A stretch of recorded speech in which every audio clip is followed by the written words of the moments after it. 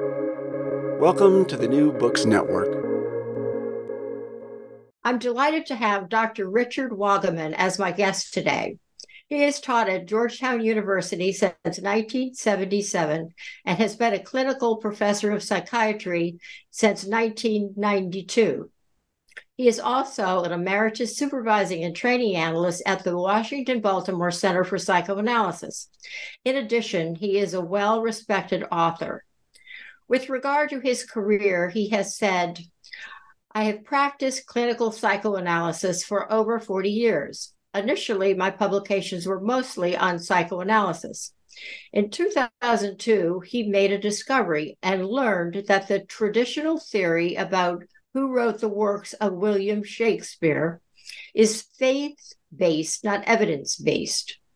As he plunged deeply into primary research on this exciting topic, he learned that the Geneva Bible, owned by the Earl of Oxford, now at the Folger Shakespeare Library, has marginalia and underlinings that Roger Strittmatter shows correspond closely with biblical echoes in Shakespeare.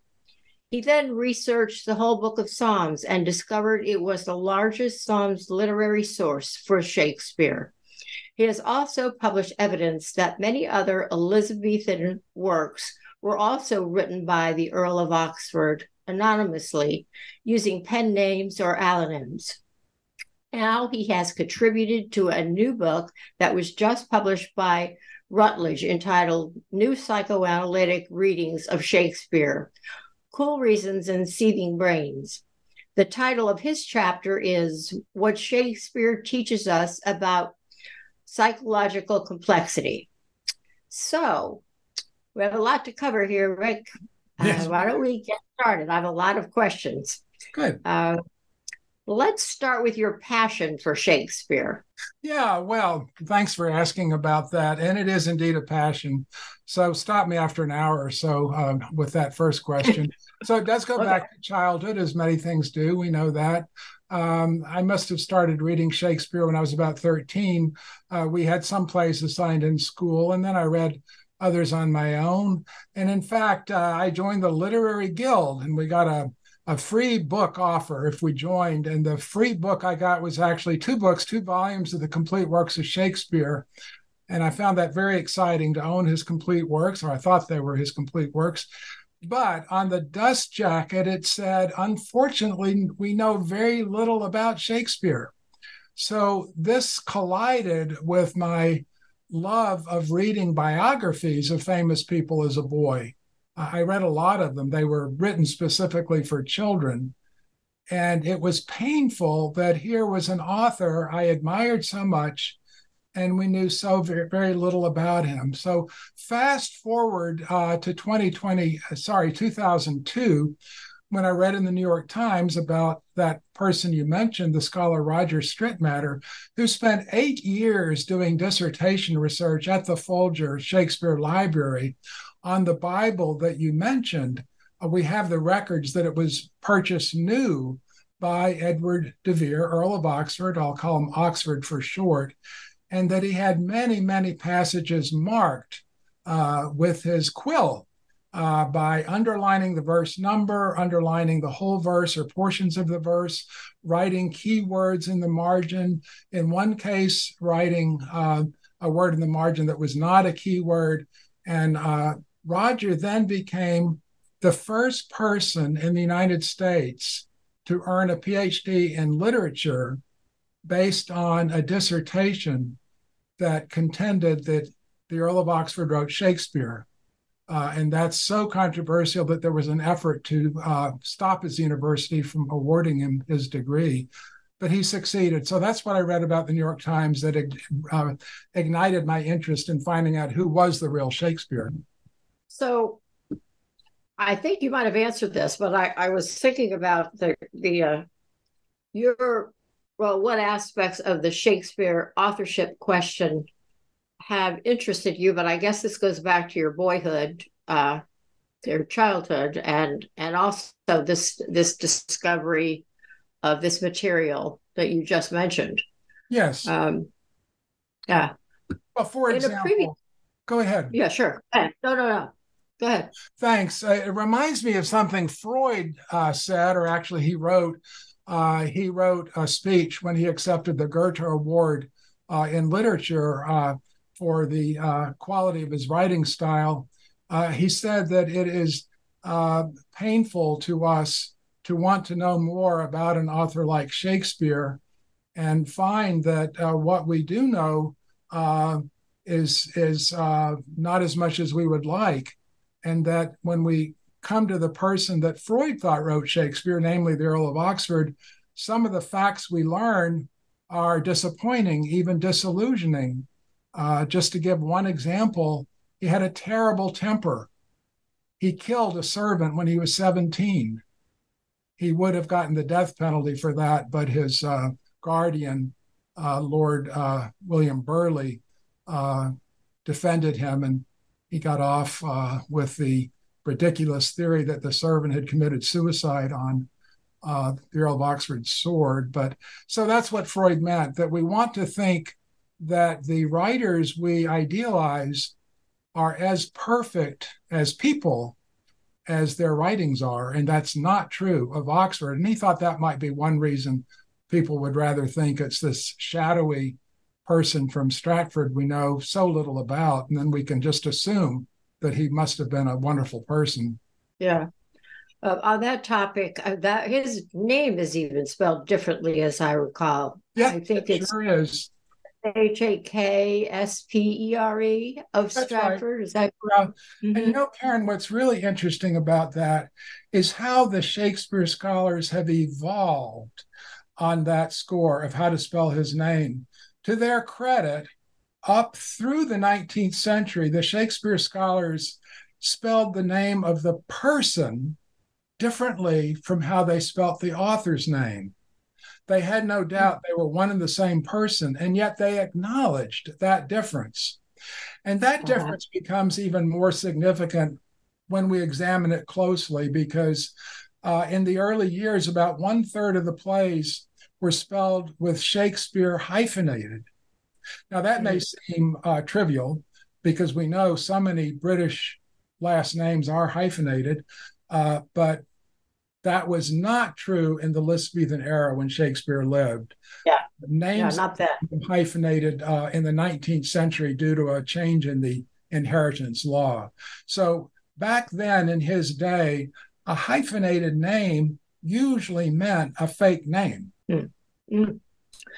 I also believe this William Shakespeare of Stratford was a businessman, and I think Stanley Wells said not that learned. Not that I don't learned. think He sure did. Yeah. It's hilarious. And I learned something more about that just this summer. I like to read earlier Shakespeare criticism because often it's refreshing. And this is an example. So back in the 1700s, 1800s, people who wrote about Shakespeare were a bit obsessed with Aristotle's theory about tragedy and the so-called unities of time and place, that a proper tragedy had to take place within a 24-hour span. Anyway, they were shocked that Shakespeare could have been such a good writer, but he violated these unities. He broke the rules of drama, and that was shocking. So that's one reason they concluded he wasn't that learned. He was a natural genius, and that was believed to be all you needed to write these greatest works in English literature, is just to be a genius, that you don't need to be learned. You don't need a university education. There is no documentation that Shakespeare of Stratford even had a grammar school education. So there's a bit of circular thinking. They're sure they're correct, that is, the Shakespeare scholars, that Shakespeare wrote Shakespeare. Therefore, they won't even consider the possibility Shakespeare is a pen name.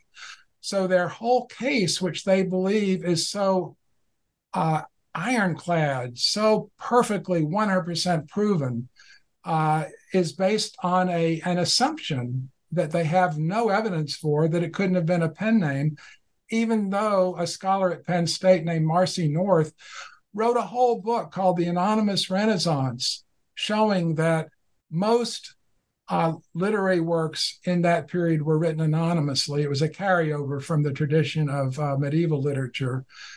So there is every reason to believe Shakespeare could have been a pen name. I believe it was. They won't even consider that. So they're on very shaky grounds with their alleged certainty, which troubles me in terms of intellectual honesty.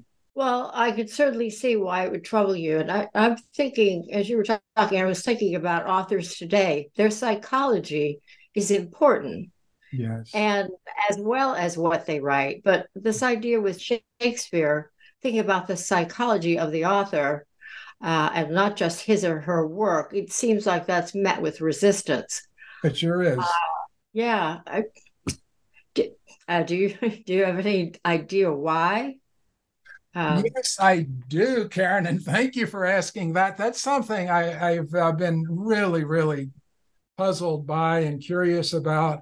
And I just came up with one factor that I think has had more influence than has been acknowledged. So this has to do with a biography of Shakespeare of Stratford that was written in 1898 by one of the most prominent Shakespeare scholars of that time, Sir Sidney Lee. And so he wrote an article saying that we have so little biographical information about that person from Stratford, the businessman, relevant to his writings, that we must dig deeper by looking at Shakespeare's sonnets, because the sonnets are lyric poetry, and lyric poetry is the most personal genre of poetry. So there's every reason to believe that these sonnets written by Shakespeare are going to tell us a lot about him as an individual. So that was what he said in this article in August in 1898. By December, 4 months later, he published a revised edition of that article without acknowledging he had revised or changed anything, without explaining why. He did a 180. He said it is a big mistake to look for any biographical clues in Shakespeare's sonnets. Well, why would that be? So a theory I encountered a few months ago is that Oscar Wilde in 1895, just 3 years earlier, in one of his criminal trials for sodomy, for homosexuality, cited Shakespeare's sonnets in his defense. Oscar Wilde said, look, the greatest writer in the English language was clearly bisexual. He wrote all these love poems to a young man, the fair youth. So what's wrong with it? So somebody must have warned Sidney Lee, this article speculates, that he was going to get himself in big trouble. He would be lumped with Oscar Wilde if he said that Shakespeare's bisexual sonnets were autobiographical, and he better drop that like a hot potato. And he did. And since Sidney Lee never married, and homosexuality was a criminal offense at that time in England and elsewhere, it's plausible. The theory to me is plausible that perhaps he was conflicted about his own homosexuality, which he kept secret, and that he decided that it's a mistake to out Shakespeare as having been bisexual. So that may sound like a stretch, I realize, but if you look at what happened to literary theory during the ensuing years, it wasn't too much longer that people were starting to say, no, there's no important connection between an author and their works. Now that belief, that mistake has taken various forms, but we've heard of the death of the author and so on. And I believe that's when it began. Well, I think that's very enlightening, and I'm glad that you said that. I have personally a bit of trouble thinking about that today, when every single thing about a person is put on Instagram or posted here or posted there about a person's life, whether they be an actor, an academic, a politician. I mean, you just can't avoid the person's life. Right. So that's why it's puzzling to me. I understand why it might have happened, but why people would hold on to that idea today that's what's curious to me. And, Karen, it's a very small fraction of the total population who hold on to that idea. It's not the general public. It's not people who love reading fiction. It's not authors of fiction, with rare exceptions. It's the English professors who teach these kind of dogmatic ideas about literary theory, which has gone through many permutations over the last century. And they are out of step with the general public. Well, I guess that would explain it to some extent. In your chapter, you talk about how enormously enriched, everybody could be by a more open-minded search for his identity. And that this whole discussion reminded me of the idea of mentalizing. And Yes. we don't need to get into that whole concept, but what I've sort of paraphrased that word in one of my books and talk about listening in an atmosphere of respect without passing judgment on the views of others. So just being respectful of someone else's views. That doesn't seem to happen with this group. So why do you think it's so difficult? You've answered this in part, but for Shakespearean scholars to consider this, to even think there might be something to it. Karen, it raise the possibility that they know they're on very thin ice. They know in their hearts that their theory is only a theory, and it has many holes in it, and it always has. And they don't want anyone to look too closely, like the Wizard of Oz, ignore the man behind the curtain. I am the great wizard, so I am the great professor, and don't look too closely at how I've come up with this. I can tell you some really funny stories about this, Karen. There was a movie, I don't know if you heard of it or saw it, directed by Roland Emmerich around 2012 called Anonymous. And it was a fantastic, fictionalized, imaginative narrative of the Earl of Oxford as the true Shakespeare. I don't agree with all the details in it. Even the screenwriter did. And I saw an interview between the screenwriter and the director, and they had disagreements about how they did it, and they fudged a bunch of things. And yet it really captured the public's imagination. A lot of people saw it and loved it. Well, the Shakespeare professors were not happy. So they organized the publication of a book titled Shakespeare Beyond Doubt. So Sir Stanley Wells, who was the president of the Shakespeare Birthplace Trust in Stratford-on-Avon in England, was co-editor of that book.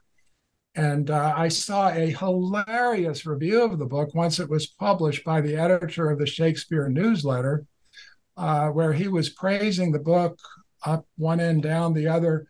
And he said, there is only one slight weakness in the book. They never show what the evidence is that we know for sure that Shakespeare wrote Shakespeare. So that's a pretty significant shortcoming in a book that purports to refute the film Anonymous by claiming there's no doubt whatsoever, and they forgot to show their evidence. So that's kind of a funny story, but it captures a lot that I think explains why they get so touchy about it. What they're used to doing is going on the attack. So they only play offense. Meanwhile, they don't have any defensive lines. And if you can do an end run, you get to the lack of evidence for their contention. And you know what they do then? They said, oh, it doesn't matter. We don't really care who wrote Shakespeare. Believe it or not, that's what they say. And that fits with a cynical theory. I don't know who came up with this, that a paradigm shift, that is the replacement of one commonly shared view of reality with a new revised shared view of reality, goes through three stages. When you introduce the new paradigm, such as continental drift, or the Earl of Oxford was the real Shakespeare, the first reaction is, that's ridiculous. So there's a lot of mockery going on. As you may be aware, a fairly prominent colleague who's also an English professor said on the listserv of the American Psychoanalytic Association that I was delusional for thinking the Earl of Oxford wrote Shakespeare. And a week or two later, he said it had been pointed out to him that we should be more respectful on the listserv and we shouldn't say things like that. But at the end of that second post, he said, but I am delusional. And anybody agrees with me is delusional. So how would that happen? So that's the mockery. That's the first stage. Well, the second stage is, oh, what difference does it make? It doesn't matter to me. I run into that a lot. For these 20 years I've been working on this, I'll get into detailed conversations with friends who were Shakespeare professors. And as I'm bringing up all the evidence, like Oxford's Bible, they don't have anything approaching that to defend their guy. We have the Bible that was purchased by the Earl of Oxford that marks passages that are echoed in works of Shakespeare that weren't published until after the death of the merchant. So you can't say that, that this is somebody that just watched the plays and then marked up his own Bible. So what they'll say is, oh, it doesn't really matter, does it? Well, and I'll usually say, well, if it doesn't matter to you, it does matter to me. So let's agree it was Earl Oxford. So this is now happening, believe it or not, with some of the most prominent Shakespeare scholars. In an interview, Marjorie Garber of Harvard, who wrote a fantastic book with a chapter on every single one of Shakespeare's plays, it is one of the best resources. When she was interviewed about this, she said she didn't care who it was who wrote Shakespeare.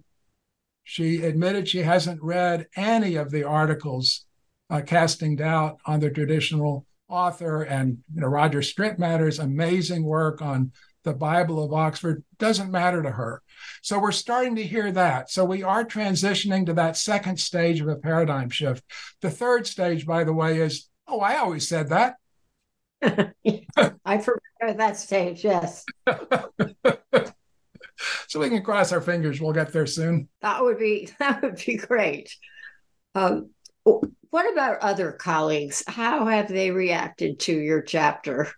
I think I know what some academics how they've reacted, but maybe not all. But what about psychoanalysts or other colleagues? Karen, that's been really interesting and very gratifying, I have to say. This has come up on the listserv of APSA, and the colleague who said I was delusional was rebuked publicly by lots of people. One person memorably said, he quoted what this colleague had said, in addition to saying I was delusional, that I had been very fair to him when he was under attack for something he had said. I had posted in his defense about another topic altogether, that he was a true scholar. And she basically said, okay, I don't know the facts of this case about Shakespeare, but just judging about your characters, I'm going to side with Rick Wagaman because he treats people more decently than you. And she was one of several people who defended me. And on such a contentious issue, I think one motivation for these years of mockery of people that question the self-appointed authorities is it's a warning. It's a warning to other people. Don't you dare question our authority or you'll be next. So it's a form of bullying. And it really is a complete contradiction of our ideal of academic freedom, isn't it? Because academic freedom is not the freedom to agree with the authorities. It's the opposite. It's the freedom to disagree. If you can provide evidence. So all of my research has been based on, just like Roger Strittmatter is my role model, that he found amazing evidence that has been completely ignored by the mainstream scholars. Well, I had to comment myself on that post because I go back to the idea of mentalizing, listening to other people in an atmosphere of respect without putting the other person down. You don't have to agree to listen in a respectful way to somebody else. So that's totally out of the ballpark as far as I'm concerned for psychoanalysts and for anybody else, really. Thank you, Karen. And I hope that we will eventually regard it as tantamount to conceding defeat. If somebody has to make a personal attack like that, you just know they don't have a strong intellectual case, or they would make the case rather than attacking a person. Exactly. I was going to ask you about Freud. I guess I will. You might have answered this in part, but I think Freud believed that connecting literary works with Oxford Oxford's life would deepen our psychoanalytic understanding of these works. But yet it seems like, but this is part I think you've answered, there remains surprisingly, some of these people remain unfamiliar with this other theory. So it's unfamiliar to Shakespearean scholars. I guess the idea of a psychoanalytic understanding of the person. I guess you're saying the same thing Freud said, or Freud said the same thing you're saying. Oh, yeah. No, I agree. He deserves all the credit for this. And as we're continuing this conversation, of course, I become aware that the narrative I've described so far about the Shakespeare professors being completely out of step with the general public is oversimplified, which is ironic, because my chapter is about what Shakespeare teaches about complexity. So I need to back up and apologize for oversimplifying a complex topic. It's not just the Shakespeare professors who really love the story about the simple person from Stratford who, because of genius and hard work, became the greatest writer in the English language. That is one of the core narratives that appeals to all of us, the core narrative of ascent from humble beginnings, overcoming obstacles to enormous success. We all love that story. Now, one thing that struck me, this goes back, we had a talk at the Cosmos Club by the art curator of the Folger Shakespeare Library. And it turns out, even though Mr. Folger, the founder, Mr. and Mrs. Folger founded that wonderful institution, they paid quite a lot of money for the first folios. It's the largest collection of the 1623 first editions of Shakespeare's nearly complete plays in the world. There are about 270 that survive, and about 80 of them are there at the Folger. They paid far more for a particular painting from 1789. The artist was George Romney. Now, I'd been working at the Folger once or twice a week for years, not that visual. I just hadn't really noticed it until this art curator gave us a talk and had a slide of it. So let me just tell you the title, because that says everything. The title of the painting is The Birth of the Infant Shakespeare, Surrounded by Nature and the Passions. So if you visualize a nativity scene and swap out Shakespeare for the baby Jesus, that's what the painting is. It has angels up in the sky and everything.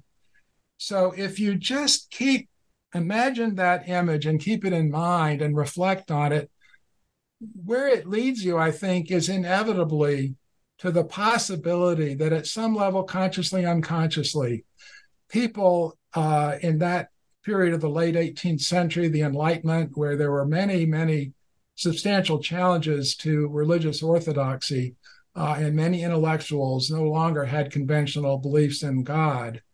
Well, it leaves a vacuum, doesn't it?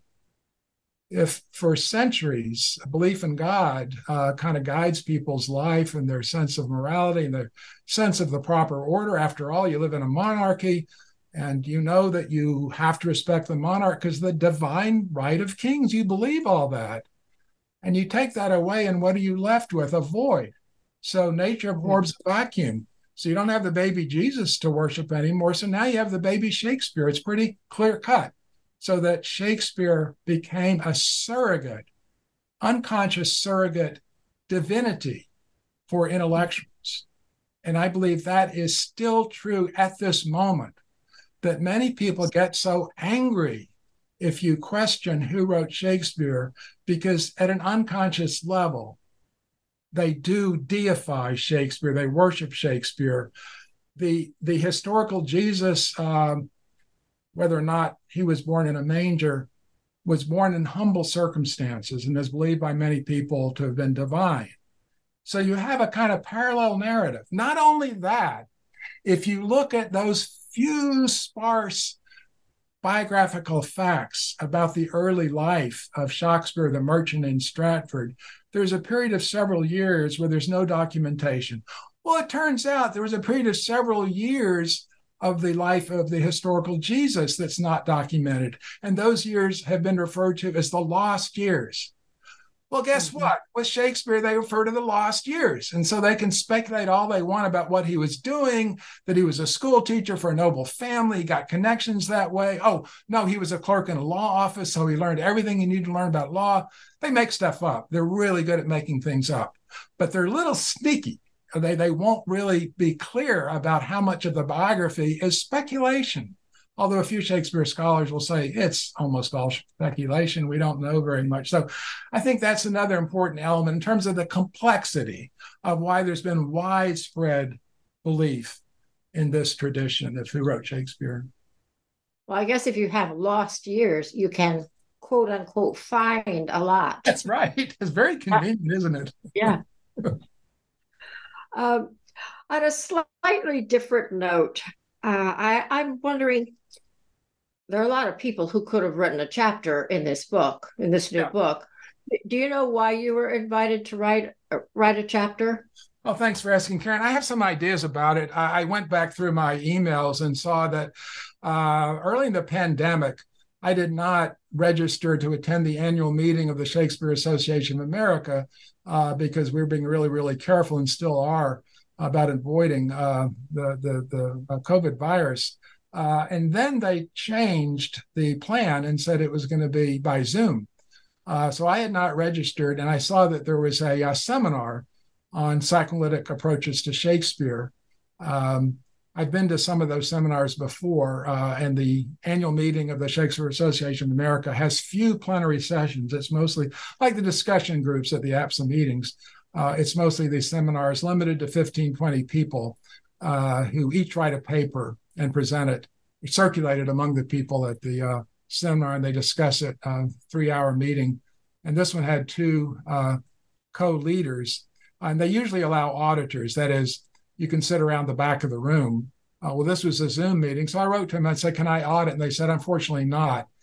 We think that would be disruptive. And I explained that I was really interested in this topic as a clinical psychoanalyst. And I thought that might be a fresh perspective since people in English literature who use psychoanalytic theory, with rare exceptions, do not have clinical training in psychoanalysis. Many of them have had good experiences in analysis themselves. I've met prominent Shakespeare scholars at national meetings who, when they find out I'm an analyst, tell me how helpful their analysis was to them, which is always good to hear. So anyway, but they were very interested to make contact with me, and they said they were fascinated to know there is a clinical psychoanalyst who shares their interest in Shakespeare research. So they then contacted me later and said they were putting together the presentations given at that seminar as a book proposal, and would I be willing to write a chapter? And within 24 hours, I said, of course I would be. So I really appreciated that invitation. So that's how it came about. Oh, that's good to know. Yeah, well, it was good that you were persistent. And they said they specifically wanted me to write about a clinician's perspective on this topic. Yeah. Well, you did a good job. Thank you. Thank you very much. I'm curious about the title, what Shakespeare teaches us about psychological complexity. I mean, you could have chosen anything, obviously, or many things. I could have narrowed it down much more, couldn't I? So I was deliberately choosing a broad topic because I had a lot I wanted to work in limited number of pages. And I thought that might capture a lot. And in terms of the importance of tolerating complexity, I've inadvertently already given an example of that in our conversation by oversimplifying and saying it's only the Shakespeare professors who are stubborn about questioning who the real Shakespeare was. So that has that has struck me for a long time about psychoanalysis, since the topic of the book had to do with theory. And literary theory is the predominant way of approaching literature. This was not true until the 20th century. Since ancient times, Aristotle and others have written about literature, writing about Sophocles' tragedies and so on, not guided by a single kind of tunnel vision theory, but having a broad view. And that's one of the reasons I enjoy reading the earlier Shakespeare scholarship that is more broad-minded and follows common sense, I think, more closely than the 20th, 21st century literary theory. Also, my goal was to convince the co-editors that clinical psychoanalysts might have something new to offer the Shakespeare scholars. So for many years, one of my goals in the Shakespeare research I do is to get published in mainstream journals and books. And that's a struggle. And this is a long answer. I hope you'll bear with me. That Shakespeare newsletter I mentioned before asked for people to volunteer to review books. And I said, I'd be happy to. So they sent me a book. I reviewed it. I sent them my review, and I didn't hear anything month after month after month. And I finally said, what's going on? And they said, well, we have to apologize to you. We would never publish anything by an Oxfordian.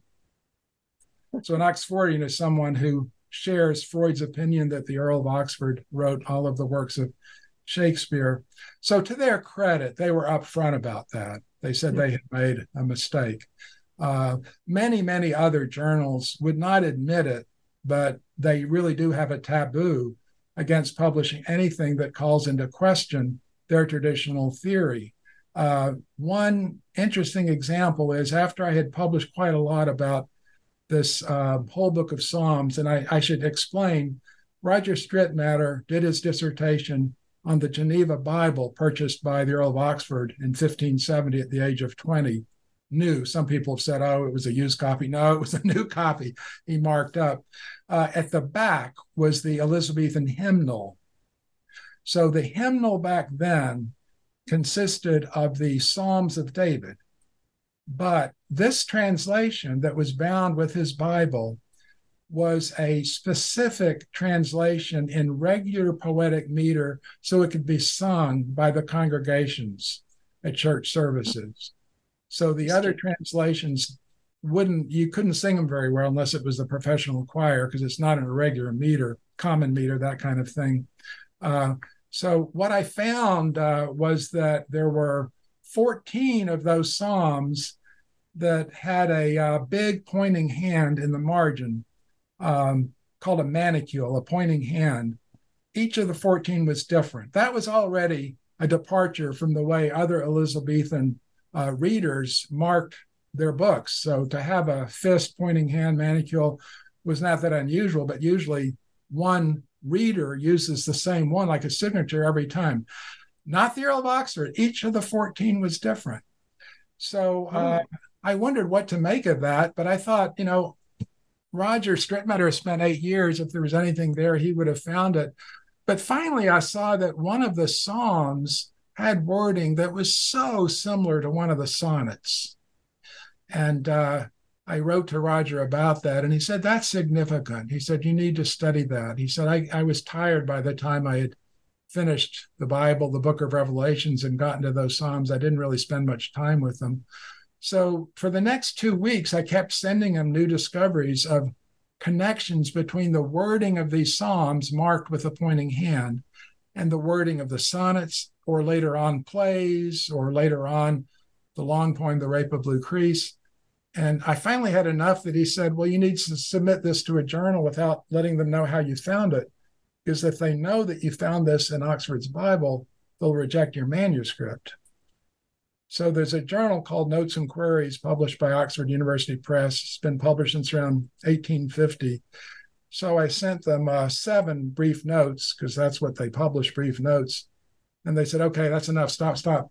And so they then told me to take those 7 notes and write one long article. It's very rare that they publish something like that. And so they published that in 2009. And then in 2010, another long article based on further notes I had sent them. And after a few years, I discovered online you could see which articles in that journal had been the most read during the previous month, the top 50 articles, going back to 1850. And for several years, my 2 articles were among those top 50, in some cases, number 1 and number 2. So people were paying attention, because the title of the first one was the whole book of Psalms is a major literary source for the works of Shakespeare that had been virtually unknown before then. So this was thanks to Oxford's Bible. Karen, I hope you remember what you asked, because I've gone down this rabbit hole, and I can't climb No, up to what the question was. I apologize. oh no, it was right on target. Oh, good. It was about your chapter. I wonder why they asked you to write the chapter, and I think it's clear you have quite an expertise in this area. I understand why they invited you to write the chapter.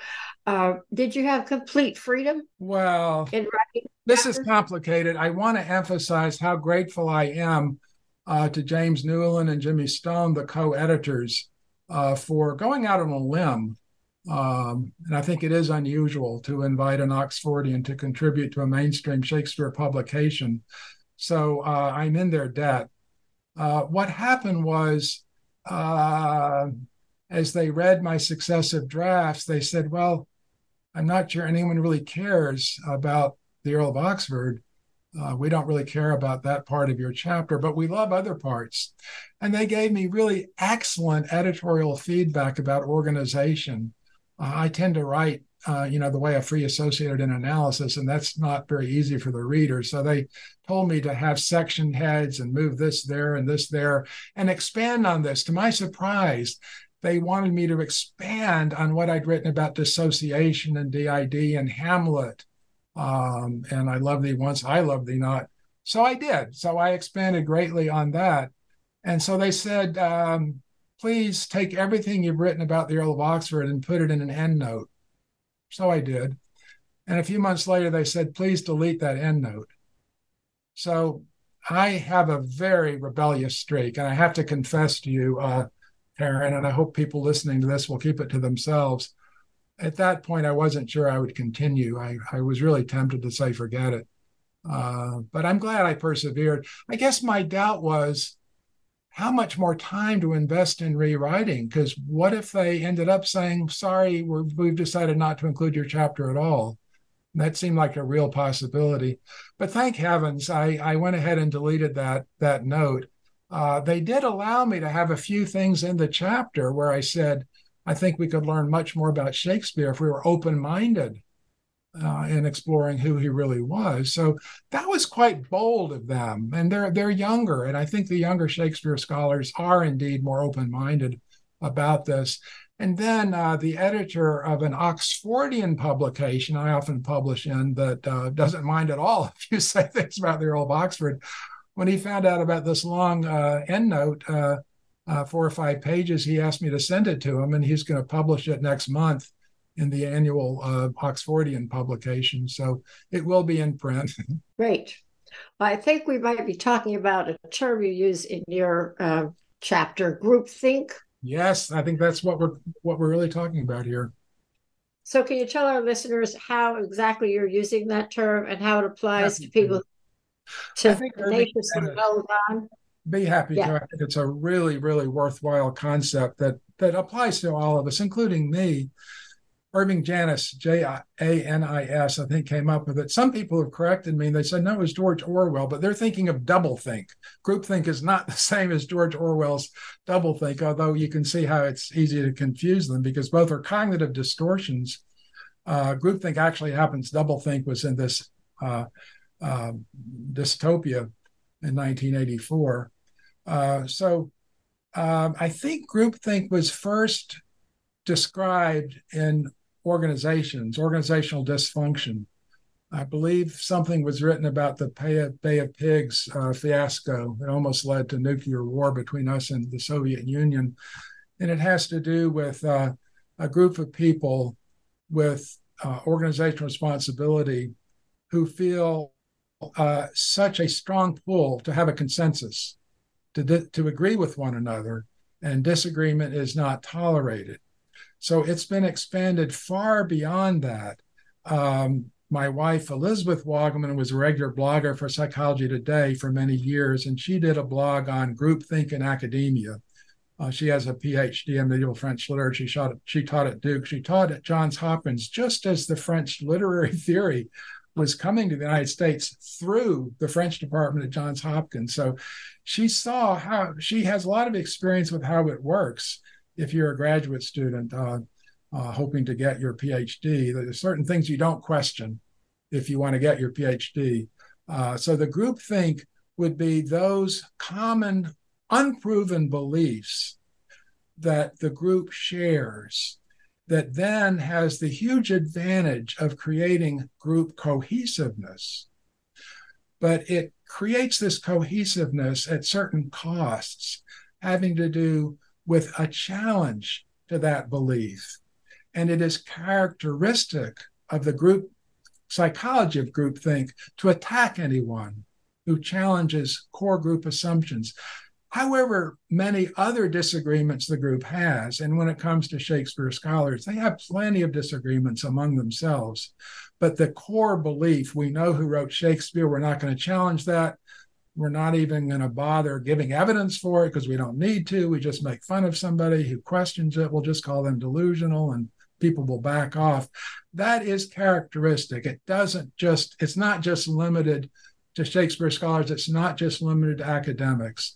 So in our own field, there's Ralph Greenson wrote a wonderful article, The Fate of New Ideas in Psychoanalysis. I think this was in the 1960s, published in the Journal of the American Psychoanalytic Association. And he talked about how psychoanalysts reacted to theories that were not the mainstream theories in the US. And I think the Kleinian theory was an example he gave. And he gave, to his credit, he gave himself as an example of someone who had previously been intolerant of new theoretical ideas, such as Klein's ideas. So I think we always need to be reminded of the unconscious power of groupthink and how it undermines our search for truth. It certainly undermines academic freedom. And so the nasty ad hominem attacks are absolutely characteristic. Let me give a lesser known example. It was presented to me by my good friend Jim Hutchinson, a brilliant analyst, who reminded me Ignaz Semmelweis was a Viennese obstetrician in the 19th century who was so concerned about the huge rate of maternal deaths after childbirth from infection, puerperal sepsis, that he thought about what might be happening. And it was common practice for obstetricians to go from one delivery room to another, delivering babies without washing their hands, which is pretty shocking to us. So all he said was, let's try sterilizing our hands. He didn't use soap and water. He used carbolic acid, which was stronger.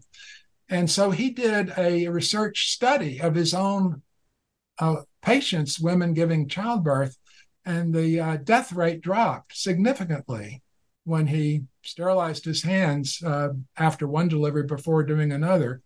So he presents his findings to his colleagues, and they said, that's wonderful. We're going to do this. We'll save lives. No. That's not how they reacted. They said, you're crazy. You're crazy. We've always done it this way. Our teachers did it this way. You're crazy. So believe it or not, they not only didn't accept it, they kind of gaslit him or gaslighted. They used gaslighting on him. He ended up going into a psychiatric hospital where the attendants beat him to death. That's how he died. So that's one example of groupthink, pretty dramatic. Another one that's better known is continental drift, was discovered around 1915 by Alfred Wegener, who was not a professional geologist. I believe he was a meteorologist and had an interest in geology. So he not only looked at the coastline of South America and the coastline of Africa and saw, as every school child does when you look at a globe, gee, those could fit together. Those could really fit together. He came up with about 20 lines of evidence to support his theory of continental drift, including rare fossils on the coastline of South America and the corresponding coastline of Africa that didn't exist anywhere else except for those two locations. He even had a theory about the energy source to move the continents. So this was widely applauded by professional geologists. No, it wasn't. He was widely ridiculed by professional geologists who said, come on now, you have no training, you have no credentials. What university do you teach at? You're a nobody. So they totally rejected his idea until World War II, when the invention of sonar for submarine warfare gave them new tools to explore the ocean floor. And through the use of sonar, they did discover plate tectonics. And they then apologized to Wegener. No, they didn't apologize. You know what they said? They said, well, he wasn't persuasive enough. So I may sound a little upset about this, but it's human nature. What can you say? Well, it's interesting. I guess, as you say, that's the first stage when someone comes up with something that's revolutionary, unique, goes against the grain. The first step is to ridicule and denounce, ridicule, not just say it's not true, but really to put the person source down in a major way. To shame them and to warn everyone else, don't even think of questioning us or you'll be next. Yeah. It's kind of a messenger. So I'm wondering about one of my favorite topics. As you know, I'm very interested in projective identification and have written several books about it and how it's employed in politics with bullies in cases of domestic violence. And I have a question about it with regard to Shakespeare's work, but I'm also interested in what you think about this period where people denounce and shame others. It seems like there may be some of that projective. They may be projecting something onto this person who has this new information. So do you have thoughts about that? Projective I completely agree. And I'm glad you brought up that perspective because you're right. I had not given a lot of thought, but let me give you a personal example. Back around 2004, maybe 2 years into my interest in this topic, I presented on it at a meeting of the American Academy of Psychoanalysis. My colleague at Chestnut Lodge, Ann Silver, was president of that organization, very, very active in it. And she was often encouraging those of us at Chestnut Lodge to present at the annual meetings of that organization. So I did give several presentations, one of them on Shakespeare. And I was quite excited that afterwards the editor of their journal said he hoped I would submit my presentation. He'd like to publish it. However, when he sent it to peer reviewers, 2 of them liked it and recommended acceptance. And the third one was a Shakespeare scholar who said, this is ridiculous. This is just utterly ridiculous. No, you absolutely should not publish it. So one of the criticisms was that I was confusing external evidence with internal evidence. And I thought, oh my God, I'm sure he's right. He's a professor. He's an English professor. I don't even know what he's talking about. So he must be right that I'm wrong. I don't know what I'm talking about, internal evidence, external evidence. And so I think the dynamics you're describing were probably operating, that my submission made him uncomfortable. And for a moment, he might have thought, well, gee, maybe I'm wrong. No, I couldn't be wrong. He's wrong. And so that the way he described what was wrong with my submission did kind of induce self-doubt in me, which may have relieved him of his self-doubt. So yes, I do think you're correct about not just projection, but the projective identification that by definition stirs up the unwanted feeling in the other person. Yes, you actually comment about this process in your book, and I wanted to ask you about it. Sure. You say something interesting about Hamlet. I believe it was on page 16 in your chapter. And this is a quote. Hamlet's encounter with Ophelia here follows immediately after his soliloquy about the allure of suicide. Ophelia is one of the several characters Hamlet feels betrayed by, who dies by the play's end. We might even wonder whether Hamlet unconsciously, projectively identifies with suicidal impulses into Ophelia, who goes on to enact them. Unlike projection, projective identification is an unconscious process of ridding oneself of unwanted feelings by inducing them in someone else. I believe the quote ends there. So it seems like you see this in Shakespeare's Edward de Vere's work. Definitely. Yeah, thanks for highlighting that, Karen. As you read that back to me, I was remembering that this occurred to me as I was writing the chapter. Some of the ideas I had already thought of, written about before, but that one struck me afresh. I always find it helpful to see another performance of a play that I might want to write about, and certainly to reread it carefully. You know, the way we do close listening and analysis, close reading, and especially when it comes to Shakespeare, nothing is random. It's a challenge for directors and the people who assist them, so-called dramaturges, if they don't understand lines in Shakespeare and the actors say, well, how am I supposed to act this? I don't know, let's just leave it out. But it turns out everything there is meaningful. So it struck me, and I don't know that anyone has made that speculation before, that it did seem plausible that Hamlet's interactions with Ophelia in the midst of his own struggles with suicidal impulses may have been a form of gaslighting, driving her crazy, so she didn't know what to believe anymore. This was a big deal to her. She's a young woman. This is the first time she's been in love, and she's being courted by the prince, who's pretty far ahead of her in the social structure. And that was a big deal in Elizabethan England, and the Denmark being portrayed in the play Hamlet. And of course, her father, Polonius, is really worried that Hamlet is just going to have sex with her and abandon her. And so she doesn't know what to think, whether to believe her heart and believe Hamlet or believe her father. And if she's to believe Hamlet, which Hamlet is she supposed to believe? Because he's contradicting himself. And so there's a lot there.